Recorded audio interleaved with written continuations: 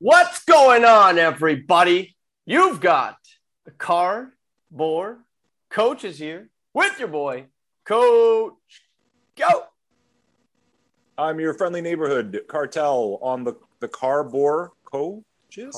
Cardboard. Card. You ever say? You ever say that you're? You ever say you're into sports cars, and then someone sports cards, and someone says sports cars? All You're the time. into like Corvette.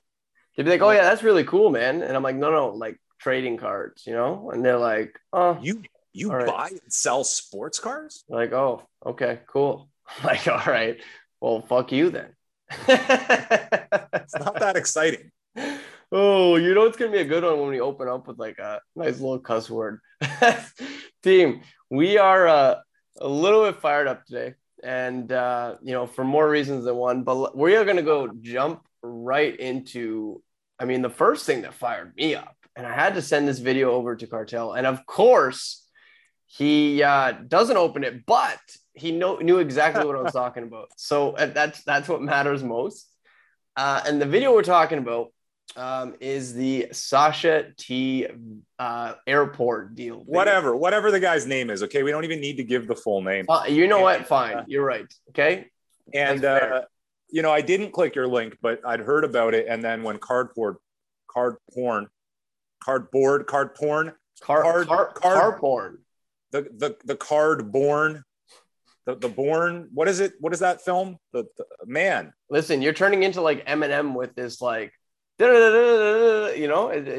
are confused. It's becoming a rap. Card porn, acting like born.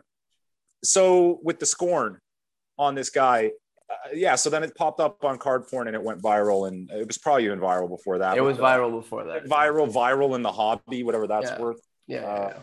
We talked about this guy a couple of weeks ago, didn't we? We touched on him. I talked about. I mean, you talk about Jimmy Carter constantly, bro.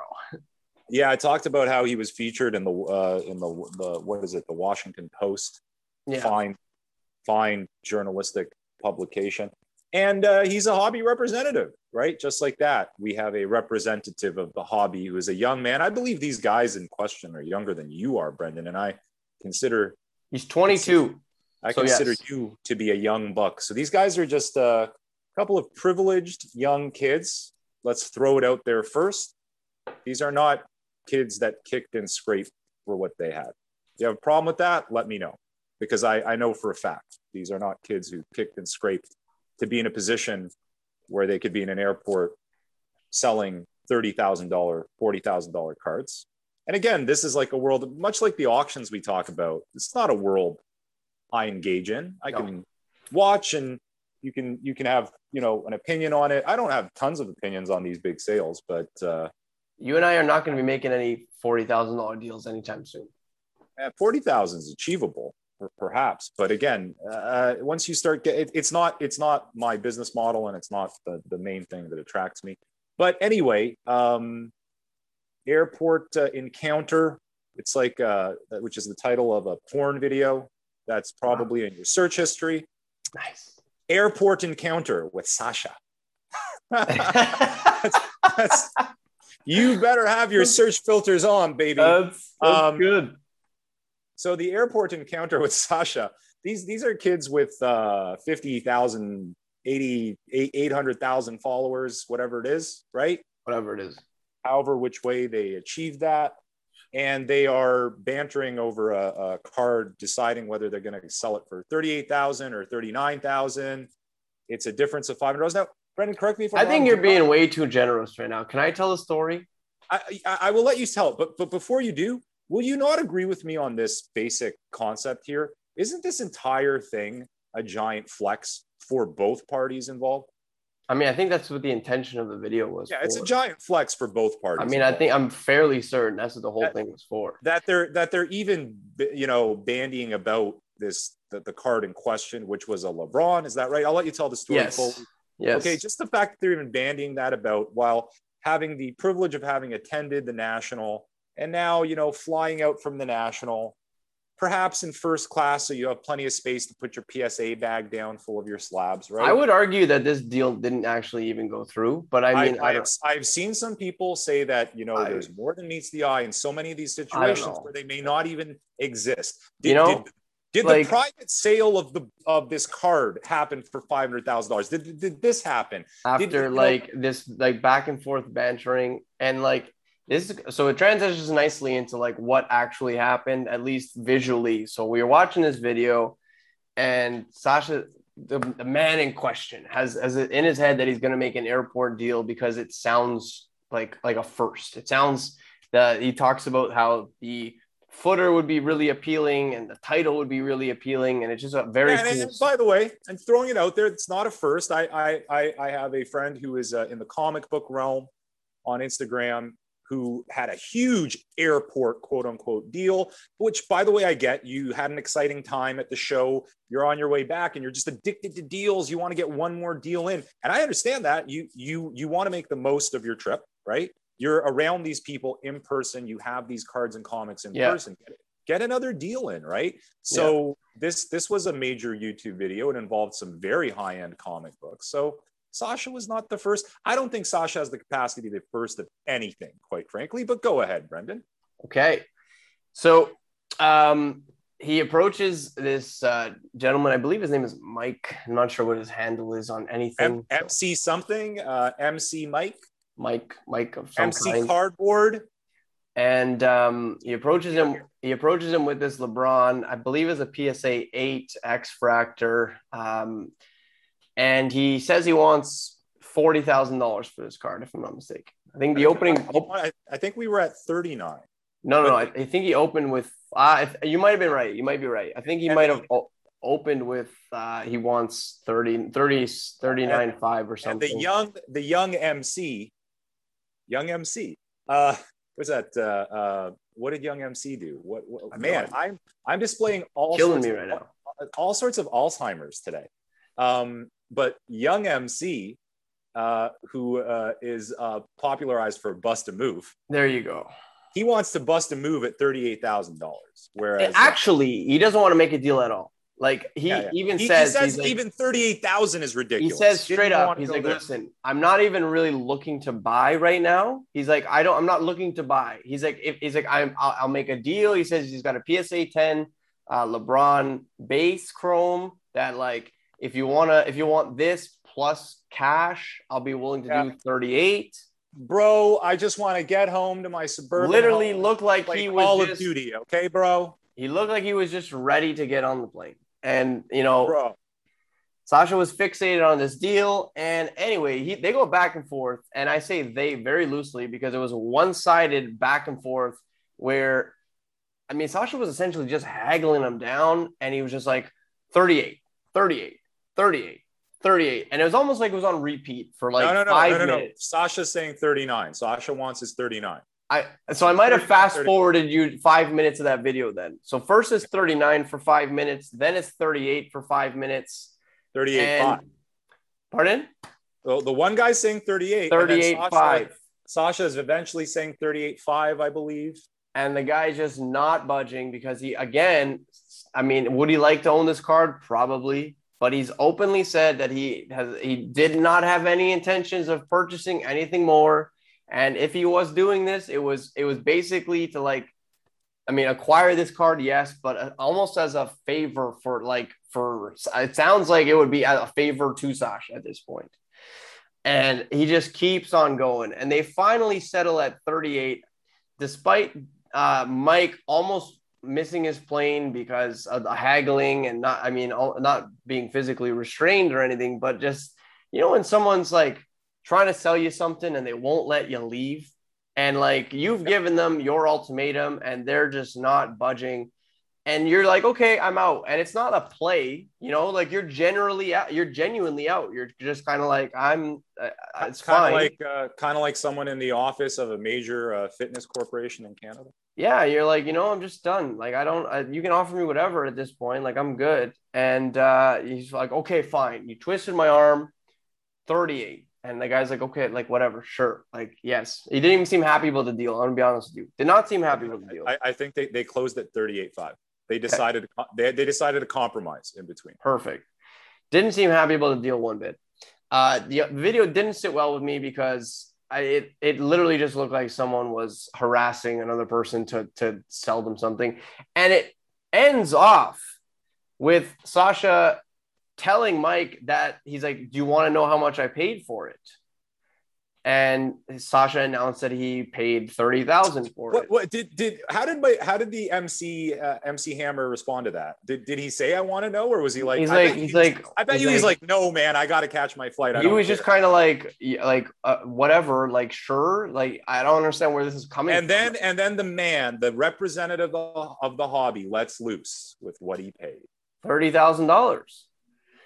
So this guy's supposed to be his really friend. Stick it in there. Yeah, to really stick it in there for everyone involved and for us, the viewer, to know how absolutely amazing he is at what he does. At negotiating and getting what he wants. And I honestly think that flex at the end was just to show people that he didn't actually lose this transaction. Do you know what I mean? Like, were there any watches in the video? Did he show his watch by any chance? I don't think he did, no. Okay, but I'm surprised. Because he came in higher than what he got, I think that was like him, like, I won. You know what I mean? Like, you thought I lost that negotiation that just went on for 12 minutes. You know what? Actually, I won. And I just think, I don't know. You don't need to prove to people that you won, you know? Like, first of all, apparently this guy is his friend. So if he treats his friends like this, I can't imagine how he treats strangers. And secondly, I know exactly how he'd treat a stranger. Why do you need that? You know, like, why do you need to know, or why do you need to let everybody else know that you won? Let's beat our chests. I won, you know? He needs it for the same reason that guys need to get a truck. Some guys, because, you know, they're functional, but he needed it for the same reason that many people need to flex online when they're compensating for something else in life. And I think we know some of the main sources of compensation in life, because, you know, the guys that say the least about certain things get the most, if you know what I'm saying. Now, that being said, I want to cover some elements in this. I think we covered the main one, which is it was a big flex for everyone regardless. And that is a strategy in this day and age and in the social media age. When you see a group of people, the shop mealy pops guys, by the way, when I'm mentioning guys just casually here, it does not mean that I'm deriding them or that it's negative. Yeah. Because I've never met a lot of these people. Idea. I don't know much about them. And just give me my opinion about the situation. And 90% of the time, remember, it's all about do your thing, man. Yeah. Get your bag, do your thing. I don't care what it is that you're doing, even if it's Jimmy Carter cards, do it. It can be extremely unsavory and idiotic, but do your thing. I'm not going to tell you to not do something. So number one, it may have been completely fabricated. The same way when a bunch of people sit down buying $1 million Pokemon case and speculating on its value, you're doing something there. What you're doing is you're introducing this concept of its value, or perhaps a new value. You are affecting its market just by having it on camera, having the discussion, of course, having it go down, whether the deal was real or not. Now, the other thing is, having been in the hobby and dealt with quote unquote friends and real friends, you have to remember that there's a lot going on in the background in some of these situations. You may know a friend who, for example, is a really hardcore LeBron collector. And you know that because of this, he's maybe more willing to pay retail or a little bit more above retail. Now it falls on you. The question is, do you want to take advantage of that as a friend of theirs? Whole other ethical issue. I think most people wouldn't want to, but you can say to yourself, so let's say it's a short printed, like, I mean, it's out of 220, right? So like this card isn't easy to come valuable, by. Like this card is not easy to come by. So let's say this guy was an avid, like this guy's PC is LeBron. He's been looking for something like this. You know what I mean? Like it's much easier for Sasha to go to him. But you would feel based just like watching the interaction, you would feel that there was mutual interest. And I just didn't like it. It didn't feel like there was mutual interest. And this goes back to what you and I were talking about with respect to that past cardboard post about the dealer that had the sign, "Don't come to me with comms." And Right. basically, like, there's ways to make a deal. And I think honestly, you need to make deals with people where they don't feel cheated. Like, Well, I whether mean, yeah, whether that's you the get the most out of it or not, who cares? Like, I mean, yes, I mean, obviously you want to get the most out of a deal, but the other person needs to feel that like they aren't ripped off. They need to feel good about what they're buying and what they're trading. You know what I mean? Like, it's, I don't know. I just, there's going to be two pathways, right? Like it's like if someone says, okay, Cartel loves Jordan Binnington because Cartel maybe is suffering from several concussions, but yes, nonetheless, he continues to be a big fan of Jordan Binnington. And I have a very rare Binnington card. This is a real world example, by the way. You can be that friend, right? You can be all sorts of different friends, but you can be that friend that comes to Cartel and says, you know, I only put $100 into this. The card's going for around 1,000, which is funny because God knows what Binnington card's going for 1,000 now. I'm going to give it to him for 500 because that way I make a little money, but I give that's him fair. this great deal that's Yeah. better than retail. Now, you would hope that's how life goes, but it's not how life goes. And I have found this out very quickly. You could also come to Cartel and say, hey, because Cartel loves Binnington so much, and this card is so rare, and I paid $100, I'm going to milk him for even more than retail because it's a rare card. He can't get it anywhere else. And I know he really wants it. So I'm going to charge him $1,200 instead of 1,000. And unfortunately, in the recent history of my life, I've come across too many people like that than the first person. And that's life, right? So, but again, you can't complain with people trying to make their money. You never know what the other person's situation is. In the case of Sasha, I think it's more aggravating and frustrating because I don't think this is a kid that's hard on his luck and that he needed to pump his friend, especially for an extra $500 in a $38,500 deal. He was already making $8,000. Like, he needed to pump him for $500 extra on top. He was already making 8 off the deal where the guy, I mean, truthfully, didn't really want it. I mean, that's what it looked like. And this guy, MC Young or whatever his MC Febreze, whatever his name is, he's come out and said, it didn't offend me. It's everybody's overblowing it and being too sensitive. And I'm still buddies. You know what?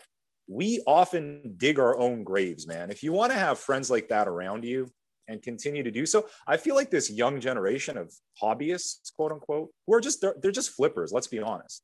Like to Sasha, that slab is just, it can be a coin. It could be a token. It doesn't matter. It can be an NFT. It doesn't matter. It's money, right? So this new generation of flippers, I'll call them, because they're not hobbyists.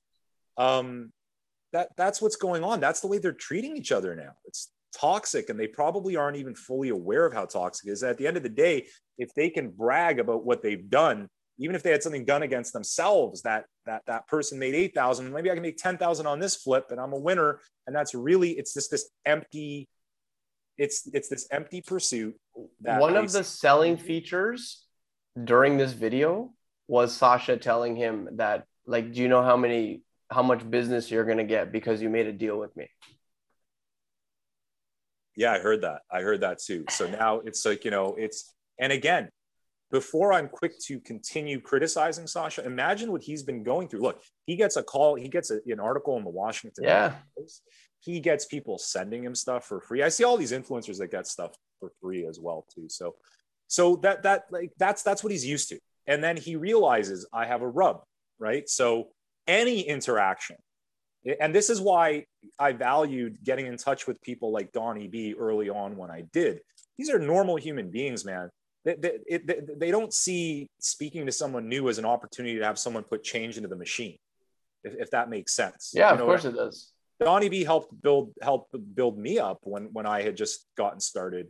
And by the way, I don't even know what it is I'm doing on Instagram at this point, to tell you the truth. I don't know how to classify myself. I am a hobbyist. I am a dealer. I'm an enthusiast. I am someone who will answer questions. I love helping people. But, Donnie has something very specific that he's doing and that he's been working on and is coming to fruition for himself. And he's always been so open. and helps other people and does not expect anything back. He gets back. You know why? Because when Donnie does something nice for me, I'm going to send him something because he's a nice guy and I want to do that. And it means a lot to do that. But some of these influencers, I'd imagine, are at this point where they think their existence is a rub in and of itself, which it probably is. So he's probably right. Yes. But I feel like that kid MC Eichel had a pretty good following to begin with, right? So I don't know, and that also kind of raised my eyebrow. I'm like, I think these guys know what they're doing more so than we even think. I mean, and that's what I mentioned from the get-go. I said, I mean, it's entirely possible that like this was all. I mean, you never hear stories of people like going on vacation and then posting, like saving pictures and then just posting them like at a random like Tuesday so that it's like a flex. Do you know what I mean? Yeah. Like, oh yeah, like I'm on the beach today, or like this is my view today. Right. And I just feel like that could have been easily like something of that nature. A lot of these guys probably initially started faking it to make it and then got to that point where they don't even have to fake it to make it anymore. And the Rolex watch has become real. But another thing I was going to mention, look, maybe in this circle of friends, MC Sega is perhaps known as being a money bag. So maybe, you know, they know to go to him and tempt him and do that. There's so many things in the background we are not privy to in terms of the dynamics of these friendships. And we all have these weird dynamics too. We know, like, you know, and there's plugs, right? Or they're called plugs, and there's also money bags, right? And there's people that I know to go to if I need money in a pinch, and they're going to fleece me. So I'm going to bring them things typically that I at least have a big margin on to begin with. Yeah. Oh yeah. Fleece me, but they fleece me, and they do it with a smile. And as you go on through life, you hopefully get yourself in a position where you don't have to do that anymore. But I got fleeced by some of my best friends in the hobby. Okay. And end of the day, it's whatever is going on at that particular point in time. It's whatever the dynamic is in the relationship. And that's the part that we don't have the information on. I was going to say, ultimately, my stance on this whole thing is whatever happened there, like, it is what it is. I know that there's a lot of young individuals, or maybe not young individuals, who might idolize people like this, faces of the hobby. And I just don't want this to be common practice. I want people to respect each other. And like I said, I mean, leave a deal with both parties feeling good, whether it's like money exchange, whether it's cards exchange, right? Like, you don't want to feel like you bullied someone into a transaction. And that's just kind of what it looked like from the outside, whether it was or not. It is what it is. I wasn't there. I don't care. I just care about how it's perceived and how others perceive it and act moving forward. Because let me tell you something, if anyone ever tries to do that to me and they hold me up at an airport, I'm going to jail. But Brendan, the type of person you are, like, listen, man, you're not going to surround yourself with people like that. And that's all. And that could be another talking point. The fact that, you know, if you start to see people that you're interacting with do these kinds of things, like, it probably doesn't stop at like a $50 card. Like, if you guys both come up, guess what? Next is going to be a $5,000 card, or you know what I mean? Like, it's just going to keep multiplying. Yeah, the whole thing's bizarre. I mean, I've done, you know, in my younger years, I've done that flex where I come back to the table and I tell my buddy, man, I flipped that card to that guy that I just got here at the show and I made $500. Have you ever told the person? That's a big deal. But it's a stranger, right? And the guy's happy with what he got, and I'm happy, and it's a stranger, and I'm likely never going to see him again. But to go through that old process, have you ever told it? Have you ever told the person who you sold something to? No, absolutely. How much you bought it for initially? No, and it's even funnier when people ask, like, what? Yeah. Let me tell you the whole story of my life and this card before we make a deal. Give me a break. But yeah, like to do that to a friend, I guess you're maybe more comfortable. Like, you're more comfortable with your friend. Like, hey, by the way,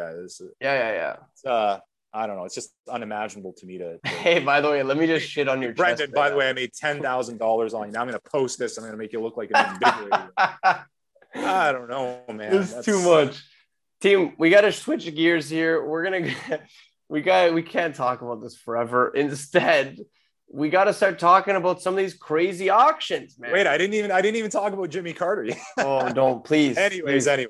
We got to talk about some of these crazy auctions that seemingly end. I mean, we've been talking about crazy auctions for like 10 months now, but it's like a weekly basis where it's not even at golden auctions anymore. Like now there are eBay auctions ending for like 30K and like PWCC premium auctions ending for like 60K. Like it's a regular thing for cards to end in the 5-digit range and like the mid 5 digits. And I think that's pretty crazy.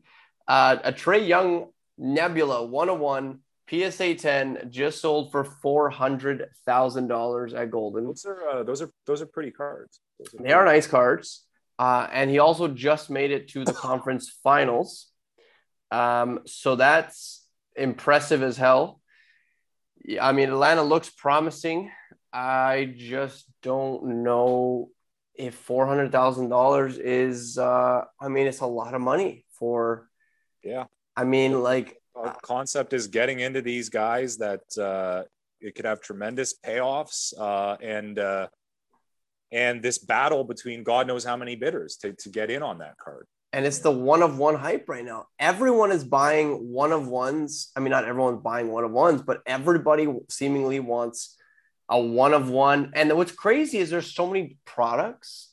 So for a year, let's say Tatis' rookie year, there are probably like 12 one of ones out there, if not more. There are probably there's more one of ones than ever. Absolutely. There are probably 35 Tatis one of ones from his rookie season. There are buyback one of ones. Like I saw someone hit a buyback one of one, and I'm like, but that thing was made in 2021. So like, how the hell is that from his rookie year? You know what I mean? Like it gets pretty complicated, but like people want to own one of ones right now. Super short printed stuff is in incredibly high demand. And I know you wanted to touch on the McGregor because you cannot stand this man. So you might as well. Well, no, I mean, I'm almost enjoying watching this because I just don't understand how anyone is putting it in their head that they should be buying McGregor at a top price right now. We just witnessed a guy with a twisted ankle sitting there spewing nonsense and gibberish. Was that not the most pathetic display in sports? It was. It 100% was. This guy has such a cult of personality and such a group of followers that are just loyal to the end, all emanating from his nationality and that kind of pride. And I don't know, man. Like, so I believe it was around 30,000 for a Prism Gold out of 10, not a rookie card, just a low numbered Prism card. Connor's got cards going back to 2013 in tops. And I mean, you know what? Then God knows what some of those cards are going for. But man, the MMA market is just it just swings to this focus on this guy who wins nothing and just sits on Twitter drunkenly deleting tweets, horrible tweets. How can you be a fan of this person? How can you look in the mirror and be like, I'm good with myself supporting this person? I don't know. But again, that's symptomatic of what you just said. Everybody's trying to get in on these low-numbered cards. They've convinced themselves that Connor's a cultural icon and that somehow this value is going to increase. I personally don't see it happening. I don't know, like the short printed like non-rookies. I don't know if I'll get behind that ever. I mean, maybe I'm just like, well, traditionally back in the day, I kind of went out of my way to avoid such things because I was so loyal to the concept of a true rookie card. I get into arguments with people. I'll give you one example. The Upper Deck Young Guns buyback McDavid that's numbered out of 97, which I was lucky enough to pull the year that it came out, was packaged into 2017-18 SP Authentic. Yeah. So it was packaged into a product 3 years after its release, 2 years after its release. 2 years after its release, where Upper Deck literally just took the cards back. I don't know if they bought it on eBay. You do see that sometimes. Brian Gray has bought plenty of Jack Eichel cards from me. I've sent to him And I think they get slabbed or autographed and basically repurposed, right? So what Upper Deck does is they repurpose these cards. They may have just been in their warehouse too, right? So they grab 97 Upper Deck Connor McDavid Young Guns. They get him to sign them. They're on-card autographs. Unfortunately, I don't know if it was the Sharpie he was using or something. A lot of them have really rough autographs. They're numbered out of 97. And I had people running around calling these rookie cards. In my opinion, it's not a rookie card. It is a buyback release from 2017-18, which is not his rookie year. Came out of, in order to source it, to acquire it initially, it's coming out of a product that's marked as 2017-18. But was it the actual? Was it printed initially in 2015, or did they print more in 2017? Well, the way they're presenting it is, it was an original. It is a Connor Young Gun. So how is it not a rookie? Because the rookie was released in packages of 2015-16 product, hobby and retail, and came out as a card with no autograph on it. Yeah. But in 2017-18, they made it an autographed card out of 97. So in my mind, if, like, for example, on the label of a slab, it would be 2017 SP Authentic, UD Buyback Young Guns, Auto -97 Connor McDavid. But again, when it comes to a card like that, we're nitpicking because it is the iconic Young Guns card. And I think it is the actual card. I'm talking about these prisms that like are out of 149 or precious metal or from 9 years later. And that's another thing that I actually kind of want to talk about. Like, I mean, we can talk about this right after. I think that the precious metal gems are going to pop for the NHL, to be honest. I think they already are. I believe they already are. And Metal Universe is coming out very soon, is it not? And that's why I think they're just going to explode. Like, I think between the basketball hype, but again, those are rookies. Like, I mean, a lot of them. I think Matthews. It might be his rookie year. There are rookies. I think it's 2016 was the last one. There's McDavid PMGs, like legit. The rookie though. I believe so. Yeah. Really. You need to check out Penguins Pirates on IG. Absolutely, yes. I do. So these cards are they passed the radar of a lot of collectors when they came out back in the day because everyone was focused on the traditionals. Ice at a 99, Ultimate at a 99, SP Authentic at a 999, Young Guns, right? Cup. This is what was on most people's radars. PMGs were just very selective. A lot of these people who were into it are now laughing. And they were really smart about what they were doing at the time. It was. I'm going to tell you right now, McDavid PMG is like pretty cheap though. Like comparatively speaking, from other years. Compare that to his Young Gun. I mean, the PMG is like out of like 199 at the one that I saw. Yeah, sure. I'm like, and there's a few of them at this point. So yeah, they're great. You know, and again, it was traditionally a basketball kind of thing. It wasn't hockey. Yeah. But now we're seeing things sort of mesh, and now we're seeing. By the way, we're seeing influencers talk about hockey. We're seeing hockey on more people's radars, and it should be. Man, I hope more people get into hockey. I love talking to people on Instagram from the States who I want to shout out Blue Type R, who are getting into hockey and going to see the games and appreciating the sport, and then getting into the cards. And sometimes the cards are more accessible. You can go to Walmart and find some of the cards. So it all makes sense, and they get a little bit more interested and excited about hockey. There's an idea that vintage hockey is too low. I think it's criminally low. I honestly, based on like our I actually have a theory about this. If you want to hear me out, do you want to hear me out? Because it's kind of cool. So I think that the reason why vintage hockey is low is because a lot of the people who were collecting, let's say in the 80s and 90s, much like with basketball, hockey was one of those that was completely mass produced. Like, I mean, they were all mass produced, but like a lot of the big name rookie cards were like in that like 90s range, especially in the 90s. Like big name for the sport were in the 90s, right? And that just happened to be when the products were mass produced. And so you have these people who are diehard hockey fans. Let's say my father, like whatever, right?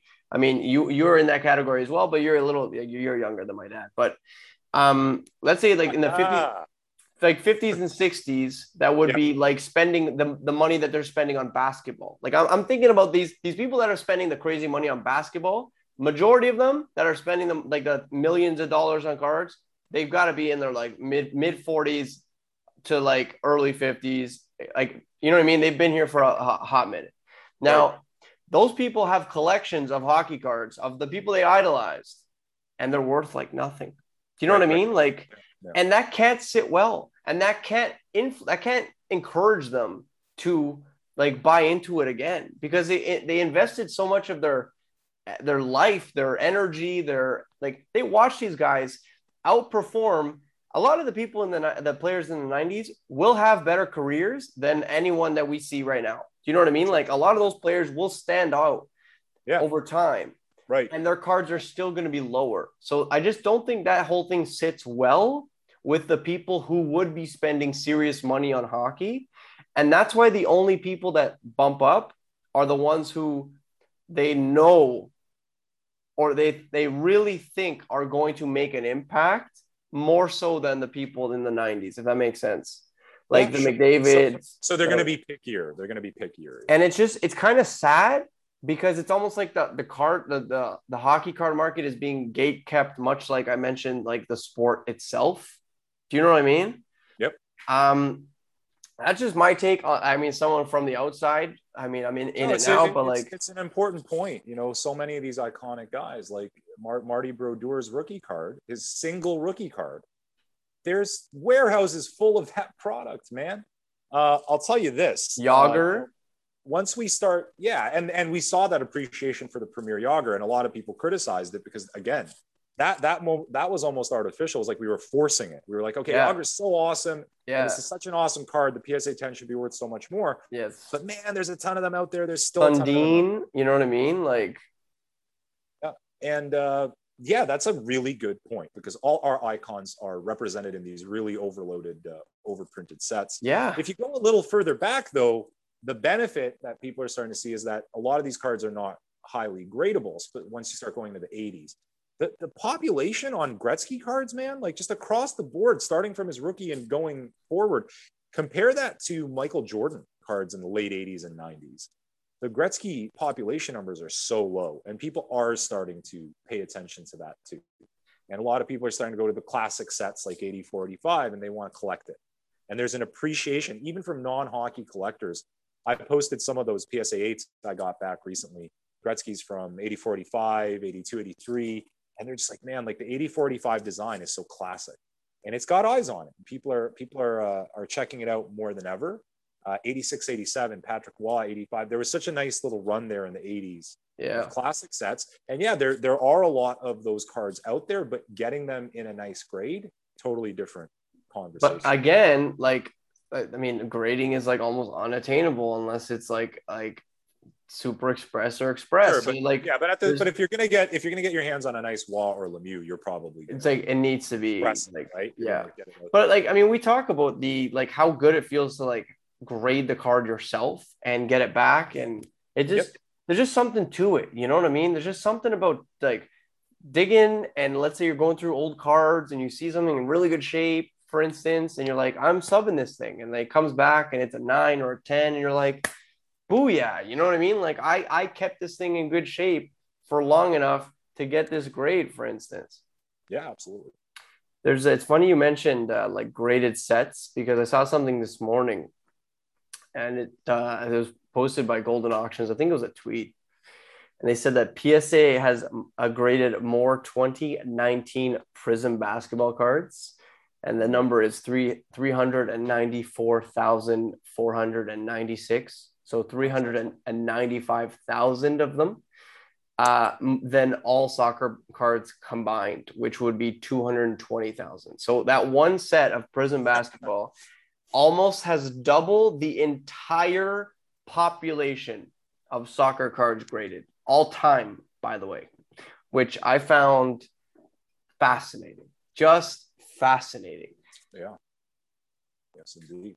I mean, we wonder why the prices of some of these cards are tanked the way that they have. Like, I mean, are we going to go through like a junk slab era? I mean, I feel like That's part of what. I think we are. I think we are in that. And yeah, there's going to be discounts as a result. And you saw it solidified at the National. I saw those stacks of 2018 update PSA 10 cards with like, it's just a stack and it says 125 on it. And those cards were hitting 300 early in 2020. Well, Burbank just opened up like a shop, and he's got a whole display case, like 2 or 3 tier display cases of slabs under $50, man. Like, and they're like and they're popular. By the way, they're popular. A lot of lower level classic names, man. Like we got like Lewis Robert base 9s, like you know what I mean. Like these are good players. Good players. And that is not to be derided. Again, like as a dealer myself, we finally have a submission and grading, don't we, Brendan? Some traction, sir. Isn't that exciting? And I mean, and did I submit a dozen base Jordan Alvarez's? I sure did. But you know what? People are going to buy them, and I'm going to sell them. Okay. I didn't. That's really what's going to happen. I didn't. I did go off on like Jason Dominguez and like Tatis though.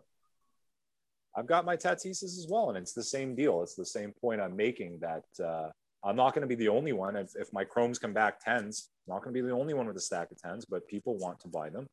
There's plenty of sectors in the hobby where people are collecting on that level. We are not all going to golden auctions and buying thousands of dollars. No. Cards. Okay. No. Ironically enough, I actually learned. I mean, I didn't learn that today, but I realized that like a decent play is like get those cards that are maybe a little bit less valuable, and honestly, bringing them to your local card shop, man. Like bringing them to. I mean, if you don't want to deal with eBay fees and you don't have the option to go to a show like we don't right now. We can't even do trade nights yet. They're actually, we can't even have that many people inside all at once.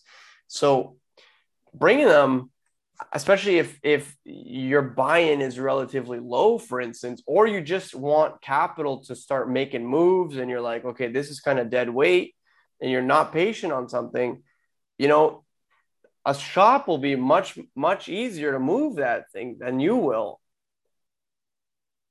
Yeah.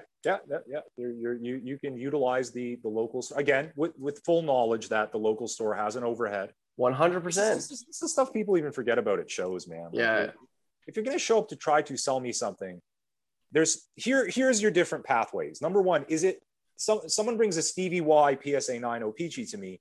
All bets are off. Let's have a really good chat about this because there's not a ton of them out there, and I love that card. But if you're going to bring me a Juan Soto PSA 10 update and try to charge me retail, you're looking up comps, right? You're really misunderstanding the point of what I'm doing behind a table, having paid for that table and having an overhead and paying taxes and all these other things that businesses do, guys. Like this is a real thing that I'm pointing out here, and I have these people on IG who bring me comps from 3 months ago and they think they're either being slick or they're very young. Okay. Like there are a lot of youngsters out there. Let's not forget, oftentimes when you're going through DMs, you're DMing with a 12-year-old. Step carefully, speak respectfully. I almost jumped down the throat of a kid who was giving comps. When I looked at his page, I realized he was a very young kid. And I've had people tell me, "Oh, don't let these kids trick you, man. They're smart and they're tricky." I don't care. They're 12. I remember how I was. I'm going to be nice to them. Even if they're coming at me with very bad intentions, I'm going to nicely push them aside. I'm not going to swear at them. I'm not going to send them anything nasty. Okay, I've already learned that lesson that we're dealing with so many young people on social media that just don't know any better. They may not be trying to be nefarious. They may have gotten excited about the fact that their autograph card sold for $40 3 months ago. Yeah. Even though it's $10 now because it's from a new product, right? And then you have to explain to them, listen, I understand that it sold for 43 months ago, but here's the latest. It was $10. I'll offer you $5. So they came in at 40 and they're like, what's the deal, man? You're offering me $5. And you also have to be okay letting someone think you're an asshole. You have to be okay because this is such a common thing at shows where people walk away with a bad taste in their mouth because of what you're offering them. And you're trying to explain to them, I cannot give you what you would get if you put it on eBay. I cannot do that for you. I'm not in a position to do that. Yeah, well, I mean, that means I would have to sell it at a certain price. You know what I mean? Like people just don't really realize that, right? Like, So if you go into the store, and I've done this with my local stores and stuff, if you go into that store knowing I put very little into this and I just want to flip this into something else that I want, that's a good way to go about doing it, as long as everybody's on the level there yeah, with that sort of concept, right? So I think it's all great points, man. I think we should also talk a little bit about. I mean, you've been in the gym and you've been posting about the gym and you've been smashing some deadlifts, bro. Like you're back, man. it's You're been a back. couple of weeks, and it's really important to me, and it's really important to my mental state, and I hope this resonates with some people.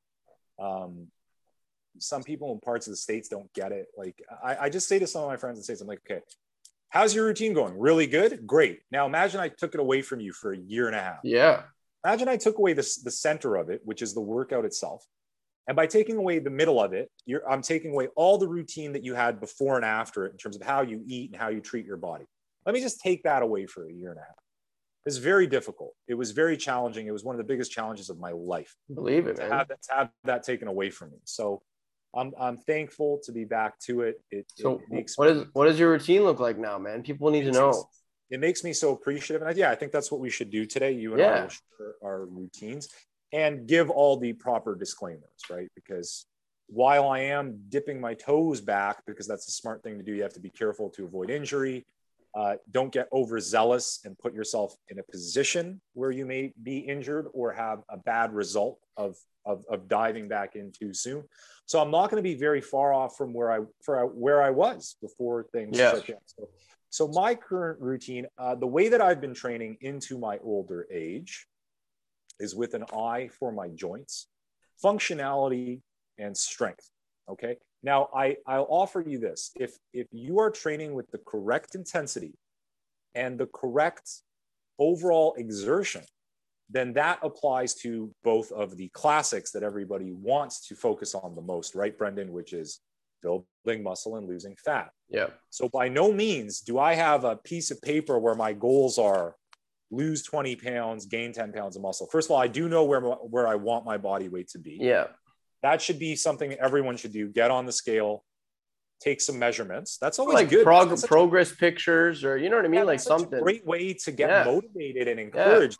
When 2 weeks later you've lost some size in your waist or put some size on your arms, you're gonna feel great. And It's also like it's a marker, you know, you need a marker, like because you're gonna have days where you don't feel great. And like if you have that marker, you can look back on it and be like, I might not feel great today, but guess what? Like this is how far I've come. yeah, yeah. And then beyond that, so that's not my main No. quote unquote goal. Right now, my main goal is to stay consistent and feel like I'm progressing from workout to workout, especially in terms of the strength. And that's pretty easy to do early on because you want to underestimate when you restart, right? So you want to Yeah. get through a couple workouts where it's like you did not get that straining exertion that you're going to eventually get to. So that's really good because that'll motivate you, as it's motivating me as I go on. And then I'm surprising myself when I'm pulling certain things Yeah. at the end, like in my later sets. So the workout can break down like this. I'm going to start with 2 or 3 supersets that are generally upper, lower, push and pull. So the classic example would be a squat with a bent row. And I do the bent row pretty much like, it's the Penley style. Yeah. Where it's So like full, from the ground. right? Which, by the way, it's not easy to get. Not a lot of people come by and they see me in that position, and you're essentially at the bottom of a Romanian deadlift as you start to go. Like, holy crap, your back is so straight. That comes with some mobility. Thankfully, that I didn't lose during this year and a half because I did still engage in some stretching and It's remarkable. calisthenics and things like that. Hey, listen, if you have 10 years of building that, it's not going to go away a year and a half. Yeah, that's fair. Now, will it not be 100%? Yeah, you got to. But once you start doing it again, you're there.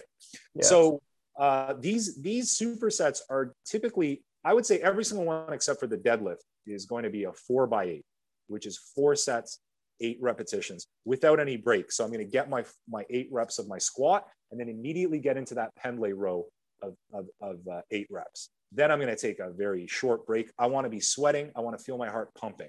That's where the intensity comes in. Yes, you can do high intensity even when you're using barbells and doing slow, steady reps. You can still get that exertion. So the deadlift is the only one where I'm probably going to start entering into a 5x5 or even more sets. Why? Because I love it. It's my favorite. Okay. That's simple as that. Everyone's got a favorite. For most guys, it's bench press and bicep curls. Mine is the deadlift. So I want to get in a lot of them. And I'm going to keep them in that 5 rep strength range. Okay. And by the way, does that build muscle? Well, oh, that's the strength range, man. It's 5 reps is the strength range. Of course it does. And then 10 reps is the hypertrophy. And then the 15 reps is the stamina. Well, of course it does, man. And I know this for a fact. I measure my fucking hamstrings. Sorry to throw the French in there, but okay. You know, I witnessed my hamstrings wilt away without the benefit. This is, oh, just deadlift at home. Yeah, with my 25-pound dumbbells. Yeah, I saw them wilt away, and I'm already building them back up because the strain and your hamstrings, knowing that every 3-4 days that you're going to be lifting 300 to 500 pounds, creates muscle growth. That's the pure way to create muscle growth. So yeah. Thankfully, I found that I haven't lost a ton of my strength. The big challenge is mental in terms of getting back into things slow and steady. And so, Brendan, I will end up finishing the workout with the higher repetition between 12 to 15 when it comes to the isolations, biceps, triceps, deltoids. I'm not isolating any part of my legs. I'm only doing compounds for my legs. And if I have time, if it's so unimportant to me at this point in my life, if I have time, I will isolate the elements of the core, whether it's the lower back, obliques, and abdominals, because don't forget, you're getting a hell of a core workout when you deadlift and squat properly. When you do pull-ups, you're getting a hell of a core workout. So that's basically my simple workout at this point. And it's allowed me to build up healthy habits before and after the workout in terms of how I prepare and how I eat. And mentally, I feel a lot better and I'm sleeping better. There you go, man. Tell me about your program now that you're back in the gym. Yeah. So I have been running my boot camps pretty consistently throughout the whole pandemic. And I do like 2 a day. And like when I say I run them, like I do them. You're doing them. Like I'm doing them with people. I try to, when I do get to the gym, so I'm probably in the gym twice a week now. And sorry, I don't mean to cut you off, Brendan, but as people are listening to this, yeah, I know not many people are able to do this. They don't quite understand calories and things like that, but just try to envision in your head how many calories Brendan is burning. And take that into account whenever we see your beautiful food tiki-talkies. Yeah. All that stuff. Like, it's very clear Brendan likes to eat. He's not keeping anything from himself. No.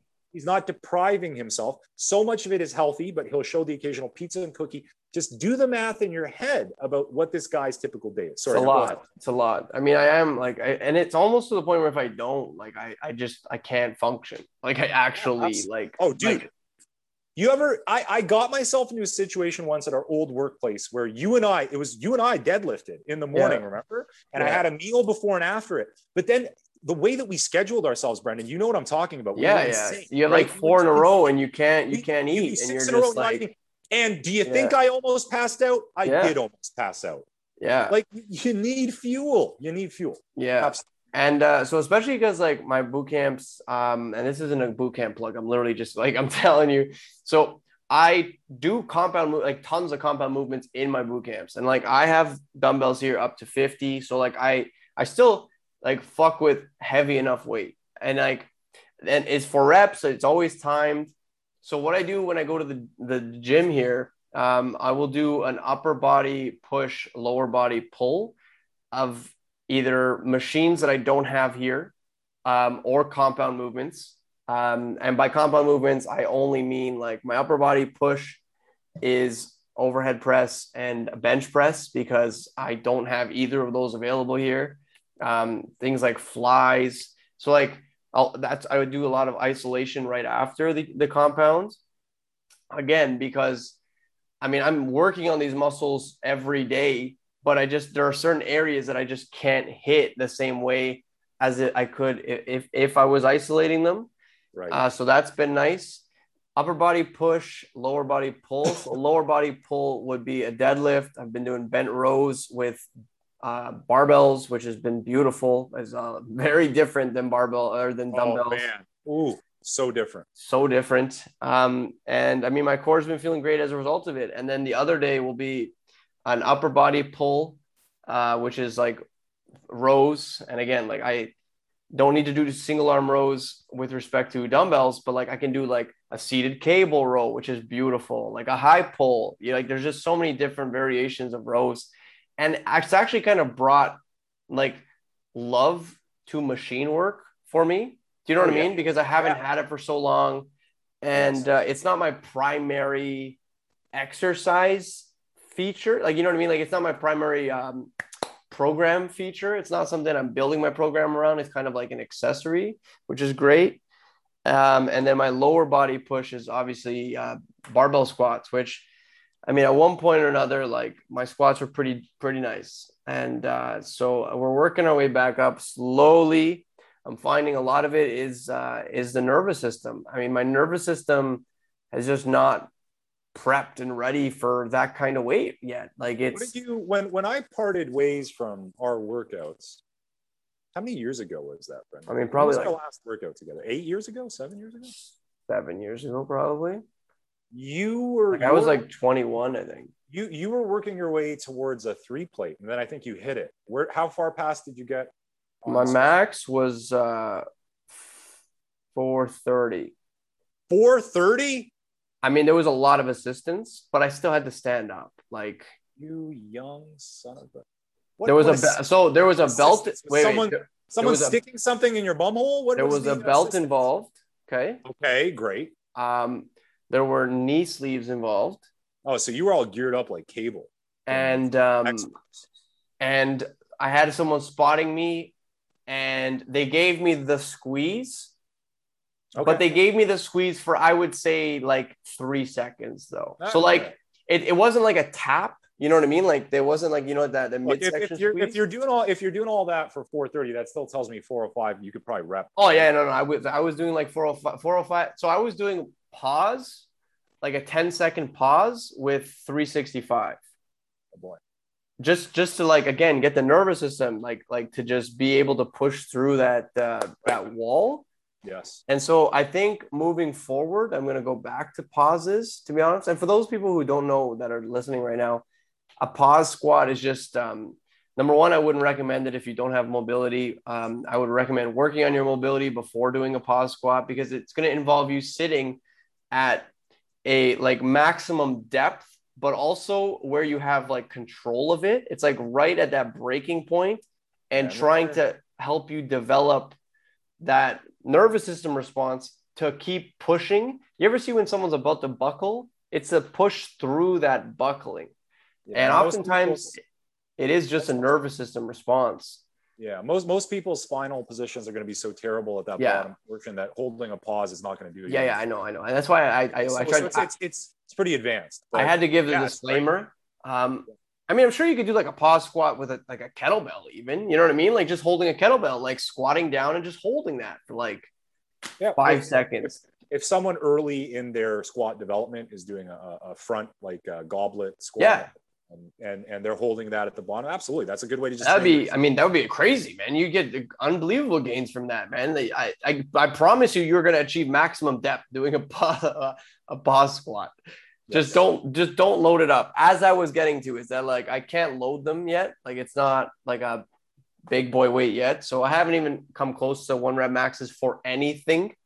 Right. I'm just building it back up. Like I said, pauses for pretty much everything. That's including bench. That's including my overhead press. I just want to like get the movements back, and then we can start making things fun again. Right. But team. So that's what we're working on. You've heard where our heads are at with the card market, with the workout market. As always, workout market. I don't know. As always, if you have questions about fitness, I feel like we get a lot of card questions. I mean, I would hope we do, because we are the cardboard coaches and we do love sports cards. And this is primarily about sports cards. But please look no further than Mr. Cartel and Coach Co to help you. Again, zero cost associated with asking a question, by the way. Like, what's better than chatting with someone who shares your hobby and your passion, and feel a little bit safer when talking about things that perhaps are a little bit, more uncomfortable to talk about, or something that you don't have as good of a grasp on as you do, for example, when it comes to the prism market. You may not have a grasp on squats as much as you may have on that. So why not talk to people who also share your passion for cards? And we are not going to be judging anyone, and only trying to help. That's what we're here for. So, team, I want you to have a wonderful rest of your day. Keep being great people, and remember to treat people the way that you want to be treated. Yeah, don't corner anyone in an airport encounter. Have a great day, people. Coach Co, out. Peace.